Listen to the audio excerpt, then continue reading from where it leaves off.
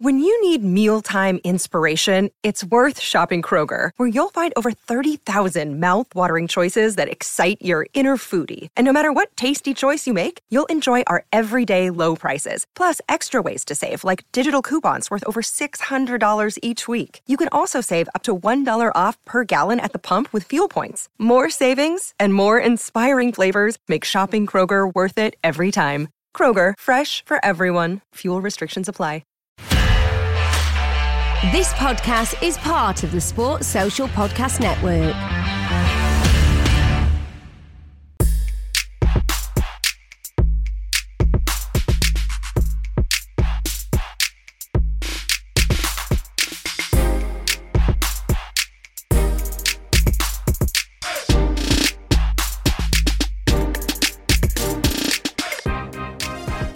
Hello and welcome to This Sport Pod.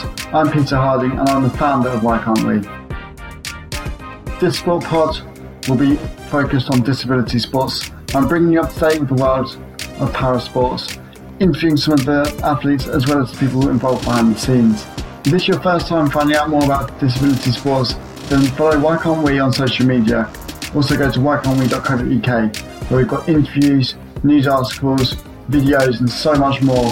So without further ado, enjoy this podcast. Okay, so thank you again for joining. So do you want to sort of introduce yourself? And Sure, although I hate introducing myself. My name is Steph Reid. I am a Paralympian. I've been competing as a long jumper since 2006, and I've absolutely loved that. My life before that was as training to be a biochemist. But I've got to say, long jumping is way more fun. The best part about being an athlete is that you see these different worlds and you get asked to do these different things. And through that, I found myself working as a broadcaster, modeling, doing all sorts of fun things for sponsorship. I love doing corporate speaking. And recently I was on Dancing on Ice. I have done 4 Paralympics now. Beijing, London, Rio, and Tokyo. And I've worked on the other side as a broadcaster and a pundit and a commentator. And I absolutely love the world of sport. so that's interesting to say about how you moved from being a biochemist to being an athlete. How did you make that decision? Well, so that decision, I've been an athlete my whole life. I have loved sport from as early as I can remember. In school, I played everything from, basketball, volleyball, cross country, tennis, swimming. If it was offered, I was there. And then when I was 12, I found rugby and absolutely fell in love. And my dream was to be an international rugby superstar. That was what I wanted to do. And when things were actually looking really good. For me, rugby was just that sport where people always say, oh, but you're quite small. And I'm like, yes, but I was a scrum half. That was fine. And it was the one sport that I felt like all of my gifts as an athlete and a strategist and a person, they all just came together in this one game. And I just loved it. But when I was 15, I was in a boating accident and it was quite serious, and fortunately I survived, but they had to amputate part of my right leg. So I was a below knee amputee. And I guess the reality, I didn't know anything about disability. I don't think I didn't have a single disabled friend. And so this was just this new world that I got thrown into. And in the back of my mind, all I'm thinking is, how am I going to play sport if I can't run? So had you ever had exposure to disability sport before? Because I had a brain injury in 2012 and I'm really interested to know how much exposure you actually had prior to your work in the media or actually within the sports itself. Well, see, the thing is, I don't actually recall having any exposure to it. However, in my mind, I had a very negative view towards it. So I must have seen something about it. There was something there because otherwise that view wouldn't exist. And I remember even as it takes a while to, get a running leg and to heal and all that stuff. And, people were always, oh, you can still, there are places you can do sport. And my attitude was, well, I don't want to be part of, special sport. So I obviously had a negative attitude towards it. So I must have had some exposure. But, in my mind, I was very much, no, like I want to get back to playing with able-bodied people. And if I can't do that, then I don't want to. And so Yeah. that was a time, so I was injured in 2000. And so this was a time before, Paralympics was cool or anyone even knew what it was. So I kind of accepted, okay, like my future's probably not in sport. And so, I loved school. Well, to be fair, I guess it was just another competitive outlet. And so I just invested all my time in academics, and I got an academic scholarship to study biochemistry. I was going to be a doctor. And then at university, discovered athletics, and I got a running blade, and I got sidetracked. And that's the short story. And now I'm here. Yeah, no, fair enough. And so obviously you then went to, is it Queen's University? Am I right in saying? Yeah, Queen's University. And that's then when you discovered the athletics. So how did that happen? Was it something that you thought about before and actually you'd run before with your prosthetic, or was it a new thing for you to suddenly be in this world of athletics? Yeah, it was, I had run on an artificial leg before. I didn't enjoy it very much because, so something that, you wouldn't know unless you're an amputee. It takes a while to get your body back to a place after a traumatic accident, and a traumatic amputation where you can actually run on it. And it's because when the amputation happens, feet are amazing. And even more amazing, which nobody thinks about, heel skin. Like if you think about the skin on your heel, which no one does, it's actually amazing. And it's amazing because it allows that part of your body to take huge amounts of force. So when you're sprinting, 3 to 5 times your body weight goes through your foot. When you're long jumping at takeoff, 9 times your body weight. It's a lot of force and a lot of pressure. So when I first went back to running, I could run for maybe a minute or two, and I was just in pain because the bones and the skin I was on, they tried to save my heel pad and they couldn't. So imagine the skin that covers your ankle. That's what I have on the end of my stump, and it doesn't feel very nice. Wow. So that was kind of my introduction to running. And, it's, even though I loved running, it's not fun when you're in constant pain. And so I kind of left it for a while, but I also knew in the back of my head, time changes a lot of things. And if you just keep doing little bits every so often, eventually, hopefully, I'll be at a place where I can do sport comfortably. And when I got to university and the time I started running, that was about, 4 years later, and your body does change. And I was finally at a point, I was still in a little bit of pain, but I could actually train realistically. Yeah, that makes sense. And in terms of being in your first competition, obviously you've been training all this time, and you've sort of got used to the pain, if you like, of running on that prosthetic. And then, when was the first time you thought, I'm going to enter for a competition and see how far this goes? Gosh, well, the hardest thing I ever did was probably show up to that first training session, just because, I was going in with my athletics university team. There wasn't an option for a disability team. And I was super unfit, not because I wasn't a good athlete, but I just hadn't done anything, in 4 years. And I was having to go and learn how to train and run alongside these amazing athletes. So doing that was the hardest thing ever. After that, competition was easy. Nothing else would be that hard. But I was actually really lucky in that I had made contact with, it was called Paralympics Ontario. Fortunately, I lived in a really, as you can tell from my accent, I grew up in Toronto. And I was just really lucky that this organization existed, and I called them and just said, what can I do? And, a few weeks later, these two older gentlemen in a car showed up at my house and were going to take me for the weekend. It sounds really sketchy. It wasn't. And they were going to take me for the weekend to an athletics track meet. And it was a meet with other people with disabilities. And actually for me, that was a great entry point, just because, yes, I'm very confident, but it was just easier for me to be around other people with disabilities who weren't going to find it weird that, okay, here's like 4 legs all decorated over there. And so I just think I don't know what I would have done without those guys, Alan. And I just realized that's what it takes. Like, what if I didn't know? What if I didn't know? Then maybe I wouldn't be here today. Yeah, so just to say, obviously, anyone who is listening, if anyone does turn up with a car, don't just jump in it, please. Yeah. Okay, yeah. I mean, my mum betted them, so we're okay. But ordinarily, no, I wouldn't do it. Yeah, I look back now, I'm like, what was she thinking? No, that's good, that's good. In terms of sort of your progression through to becoming the amazing athlete that you are, you've won multiple Paralympic medals, 5 times world record holder as well, so quite a big feat. And also, in terms of doing the long jump as well, how did you discover the long jump? So I had zero interest in it. Actually, I remember as a kid actually winning the long jump in like a school sports day, but I very much wanted to sprint. And it was just, I was at a meet one day and I had competed in the 100, the 200, the 400. And I was ready to go home. And someone just said, well, the long jump's about to start and there's a spot. Like, do you want to go and jump in it? And I was like, yeah, sounds kind of fun.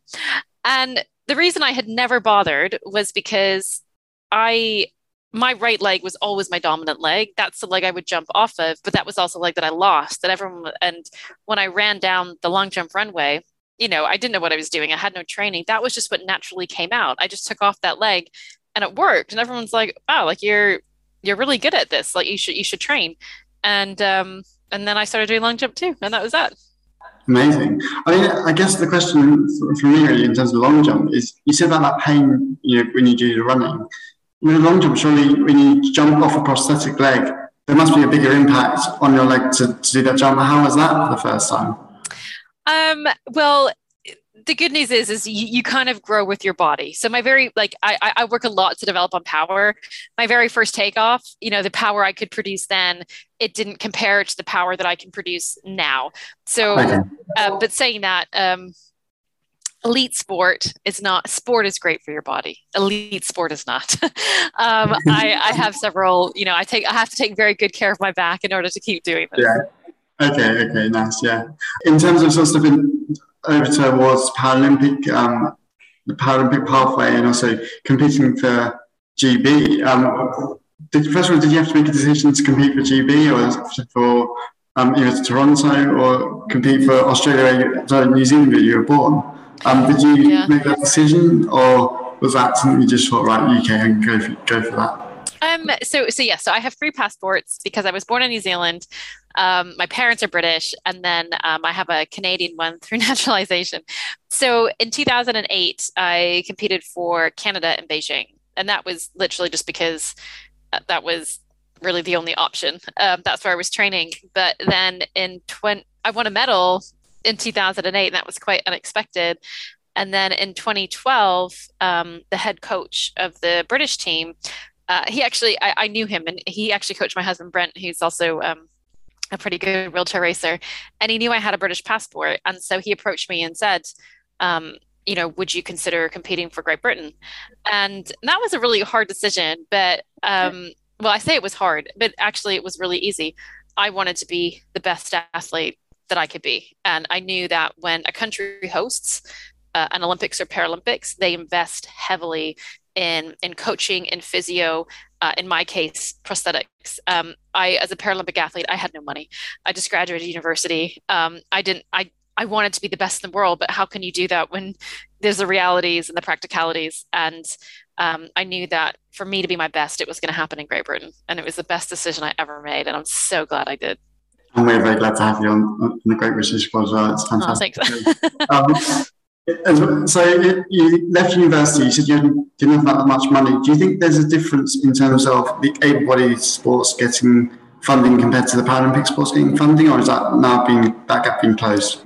So actually, and I'm only going to speak now about the UK. I won't go into the rest of the world. But in terms of government funding from UK sport, we're really lucky in this country in that it actually is quite even. I say that again, if you want to be funded on the Paralympic program, you need to be able to win a gold medal, or you have to have won a gold medal. Whereas on the able-bodied side, top 10, you can still get on the highest level of funding. And so, look, there's different arguments for that. People will argue, yeah, but it's a smaller pool in the Paralympics, which is not untrue. And so you can look at that whichever way you want. But for me, the difference comes from, funding is not going to set you up for life. It's not going to pay your mortgage. Like, that's for your training fees. But, people also need to, most people don't want to live with their parents, when they carry on, and that, they want to eventually save for a mortgage. The difference is that parasport is not professional in the same way that able-bodied sport is. If I go to compete, not only do I pay to travel there, there's no prize money. And the difference on the athletic side is that often there's prize money and they'll pay for you to travel. So, and equally, if you look at things in terms of Nike, Adidas, and who they sponsor and the amount of money they put into kit deals, huge difference.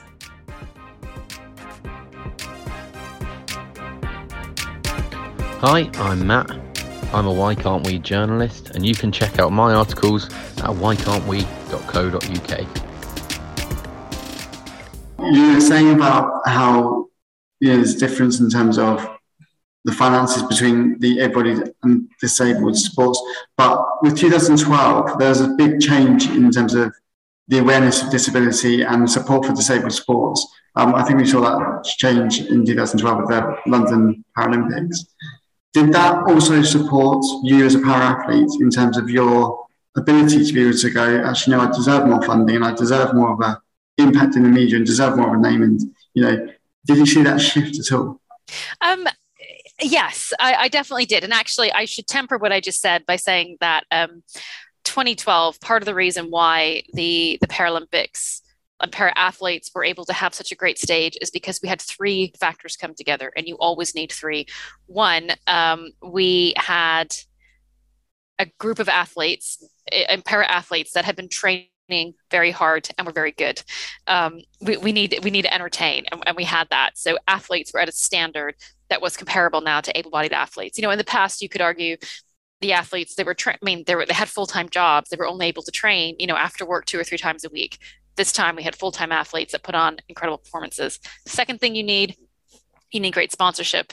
You need businesses buying in, and we had that. There were some amazing British sponsors that came on board, and we should definitely shout about that because that was game-changing. Yeah, the third thing that you need is you need TV coverage and media, and we had that. We had that with Channel 4, and it was such a cool and different campaign, and that's why that was so amazing. The problem is it was this incredible moment in time, and the question is always going to be, will that then carry over and transfer over? Yeah, that's the idea, isn't it? Yeah, and also, we don't want this to end up being something that happens once every 4 years.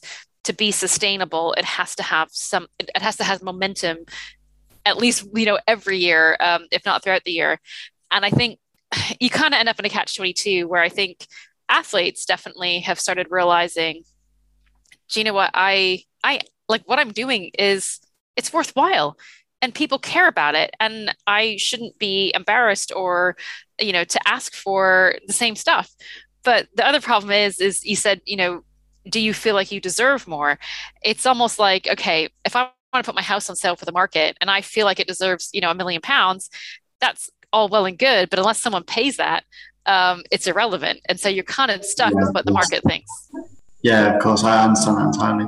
And let's think about your transition from being an incredible athlete that you are, and you still are, to then becoming involved with the media, and you started doing commentary, done some presenting, and then obviously you've done Dancing on Ice. You've also been a MasterChef contestant as well, or finalist, should I say. So, how have you navigated the journey through into the media? When my rule is you say yes to everything at least once. always say yes. Yeah. And I guess, I've always loved speaking. Alongside my athletics, I always, went to schools and I did corporate speaking. But to be honest, I got my big break. Actually, what was like the worst moment of my life. It was in April 2015. I prolapsed, speaking about backs and long jumping. I had a really serious back injury and I prolapsed a disc. And it was quite awful because discs, there's never a guarantee that they will heal. And even if they do, you have no idea when. And so I was kind of like, well, I've never had a free summer. What am I going to do with my life? And I just happened to catch actually a tweet from Gabby Logan that talked about there was this sports reporter internship you could do through the BBC. And so I applied and I got that. And that was great because I had 8 weeks of amazing training to be a sports reporter. And then BBC also did this, it was kind of like this competition / boot camp to be a weather presenter.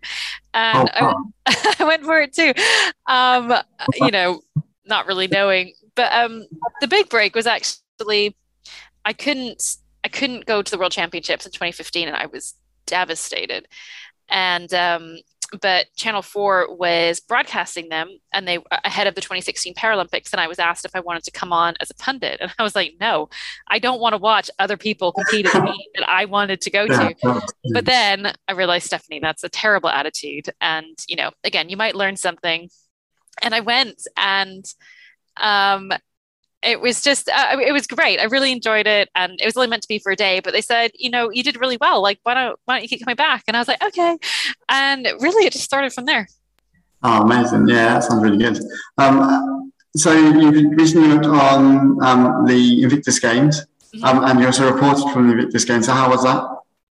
Oh, it was so amazing. Well, I got to hang out with you for the first 2 days because we were commentating from athletics, and then it's so interesting during the Invictus Games because it's so different from any other sporting competition in that it's this interesting blend of, yes, it's athletics, but it's also very much entertainment and human interest stories. And so the way it blends is so different, and there's so much that so many sporting events can learn from that. And it was just great again to go and just explore. Remember, live TV is a hard thing to do, and it's a skill. And the challenge as an athlete is that my schedule is so restrictive that I can't do it as frequently as I would like. But it was just, it was awesome. And it was live sport, and there was audiences. And again, I just love it too, because people often think, there's more to para sport than the Paralympics, and the Paralympics will die if people don't understand that there's as much value. It's as relevant to do para sport just recreationally. I love Tanya Gray Thompson had a quote that I'm going to butcher it, but she just said, it is my right as a para athlete to do sport and suck at it. I shouldn't have to be a world champion for someone to care about me playing sport, because sport is just about, it's important for everybody. Everybody deserves a chance to see what their body can do and to play. Yeah, I agree. That's definitely true, and it's a great quote. So it's well done for remembering that one. You said about how there's a lot of human interest stories. A lot of people have acquired their injuries during these games, and there's a huge transition from being an able-bodied person, not really understanding about disability sports, suddenly you're involved in this world of disability sports. Did you kind of relate to that in some ways as well, I guess? I know I certainly did. Yeah, I think it's a very different experience, I think, for people that are involved in a traumatic accident later in life, as opposed to being born with a disability. I'm not sure what the difference is, because I only know my experience. I just know that it's different. And I think maybe it really struck me when my mom was explaining it to me, her view of it as a parent. And she just said, if for her as a parent, if she was a parent and I had been born with a disability, every step from that point would have been a step forward. We would have been an improvement. But for her, she was struggling because no matter what, I was never going to have my foot back. It was always a step back. So it was actually really interesting to understand that difference in perspective. And for me, that was my biggest struggle as an athlete. I went back to playing rugby initially, and I didn't enjoy it because I kept comparing myself to the athlete that I was. And I was never going to be that. So it's almost like you have to make the separation in your mind. Yes, that is who I was then. This is who I am now. But it's just it's this identity shift that you're making on top of everything else. And it is so hard. And it takes a very, very long time. Yeah, I totally agree. That's very true. In terms of the media coverage then, so for the Paralympics, we seem to get this huge, massive spike in terms of our coverage. And it's fantastic to see. But do you think that's something that should be replicated throughout all of the competitions? There's so many competitions going on throughout the whole year in terms of para sports, not just the Paralympics once every 4 years. Do you think that's slowly starting to change and we're actually getting to see more competitions like Wimbledon, for example, with the wheelchair tennis being shown on BBC now? We've also got the Invictus Games. We've got lots more competitions getting that coverage. But do you think things can be improved or not? Yes. But I feel like, okay, you, and you'll understand this, you can answer that from every athlete would say, yes, we should be showing everything. But almost like the TV and the producer hat in me also thinks there is a danger in showing events or a meet that aren't high quality enough. I would never want a meet shown that looks like it should be a school sports day. That I think would actually be damaging. I think the wheelchair tennis is a fabulous example. And, if in terms of if I was going to advise someone on what sport to get into in terms of if you want to make a living, yeah, wheelchair tennis. They're doing such a great job. But again, you can show, BBC can show a 2-hour match because it only requires basically, depending if it's a doubles or a single, 2 or 4 really good players playing. We need to have enough events that are going on and a big enough base that's going on that all around the world, all of these meets that are high enough standard. Does that make sense? Yeah, it does, totally. Okay. Yeah. So it's this really tough. Again, unfortunately, it comes down to money and investment, and we just need more sponsors. And again, if you have the sponsorship, you can put on a bigger event. The bigger event with prize money, it will attract the best. You'll end up with an awesome meet. And it's just this, everyone talks about, well, what comes first? Somebody just needs to step up and do it. Yeah, it's the chicken and egg, isn't it? We're not just you're talking about these amazing athletes and events that they've got to try and competing, but then also you need to try and get more coverage of it, but then there's not going to be coverage, so there's not events, and there's not going to be spectators there, but there's not going to be coverage, and just go around and around. So yeah, exactly. I understand. It's definitely a painful thing. And so in terms of your dancing on ice experience as well, tell us a bit about that. Oh, Peter, it was so good. It was honestly the hardest thing I have ever done in my life. Harder than competing? Yeah. Oh my goodness. Yes. I think because I was so far out of my comfort zone. I wasn't a dancer. I wasn't a performer. I wasn't a skater. And I think fortunately I was so naive going in as to how hard it would be. What I didn't understand was, when I walk in everyday life, I probably have, I definitely use my left leg more than my right, and I can get away with that. But you can't on ice because of the balance and the intricacy involved. You've got to be 50-50. And, just the amount that you use your feet and your ankles and your toes and proprioception and just not having that, it was just, I think the first 2 months, I really, really struggled to the point where I was just like, I don't see a way forward. I couldn't skate backwards. It was just awful, but we were working so hard. And Andy, my professional partner, he was amazing. And he would just I would watch him sometimes skating on a break and I'm like, why is he being so weird? But what he was doing was he was in his mind imagining what it would be like to skate without a foot or an ankle and not be able to feel it. So he could then teach that to me. And that combined with the gentleman who makes my legs, we ended up making a slightly different leg just to help me skate a little bit better. One, it was shorter, which also helped me to not trip over my toe pick all the time, which was not fun. And so all these little things just kind of started coming together. And then my brain just somehow made the connection and different body parts were able to take over and do the job. And it was just, honestly, it was just proof to me you can, I don't want to say you can do anything because sometimes that's just a bit thrown around, but actually you can get a lot better at something if you just refuse to stop. And yeah. And actually I still skate. I love it. She still skate? Yeah, it's great. I have so every Wednesday, Skate UK, they have these lessons you can go through 1 through 8, and then you enter the bronze, silver, and gold, and then you get into the competition stage where you can go and compete as an adult. It's great. Amazing. At the moment, I'm in the bronze dance, and it's hilarious because I go every Wednesday, and they're not really designed for adults. So it's kind of like me there with my new 13-year-old posse, and we all hang out, and they're like, "Who is this girl? That's 37 with the artificial leg." But it's great. I just love it. Nice. That's really good. That's great to see. And then in terms of your experience on MasterChef, completely different experience. Are you the cook in the house, or do you cook for Brent as well? Oh, Brent loved my stint on MasterChef. It coincided with when he just started marathon training.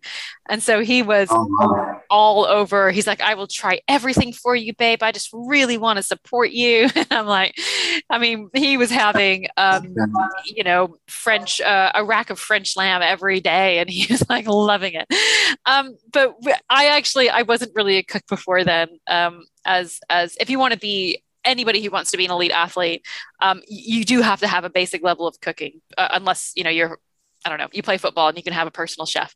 But in terms of just, meal prepping and that sort of thing, the basics. I know how to make scrambled eggs. I can make, oatmeal. I can make my protein shake. And that was kind of the end of it. But again, I just, I was kind of under the impression it was going to be a bit like Dancing on Ice or Strictly Come Dancing, where you had a chef coach. It was not the case. You were just left on your own. And so it was just me and YouTube. And again, it's amazing what you can do when you don't want to look silly on TV. So you didn't get any training at all with Jet? You still managed to make these amazing dishes. And if you've not watched it, please go make sure you do watch it. I did lots of research on YouTube. I scoured Instagram endlessly for food plating ideas. And just went for it. Yeah, amazing. And so what's next for you then, in terms of your athletics and also your media work as well? Well, I'm definitely at a point where I would love to pursue, I love communicating, I love broadcasting, I love sport. And I'm a very firm believer that people will never be able to love para sport if they don't understand it. And so I want to be involved in part of that process and just translating what people are seeing on TV to that. And so I do really hope to have more TV work, both in sport and not in sport, and both in able-bodied athletics or able-bodied sport and parasport. I still do quite a lot of corporate speaking, which I love, and really enjoy that. And then during COVID, COVID was quite tough for athletes because Tokyo, it was postponed, but I also knew I'm carrying on training in the worst possible circumstances and situations. It's so frustrating.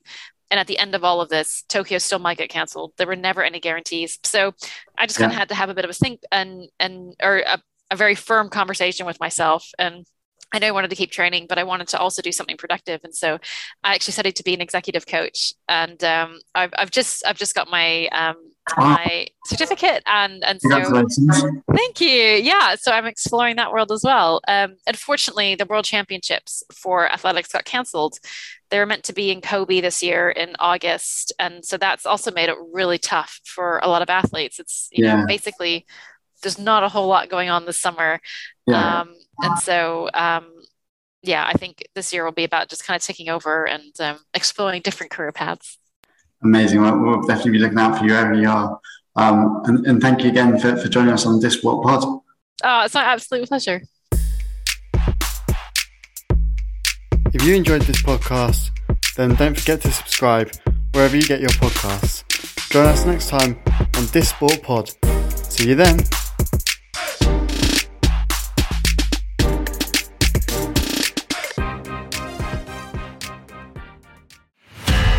Find more great shows or join the team at sport-social.co.uk.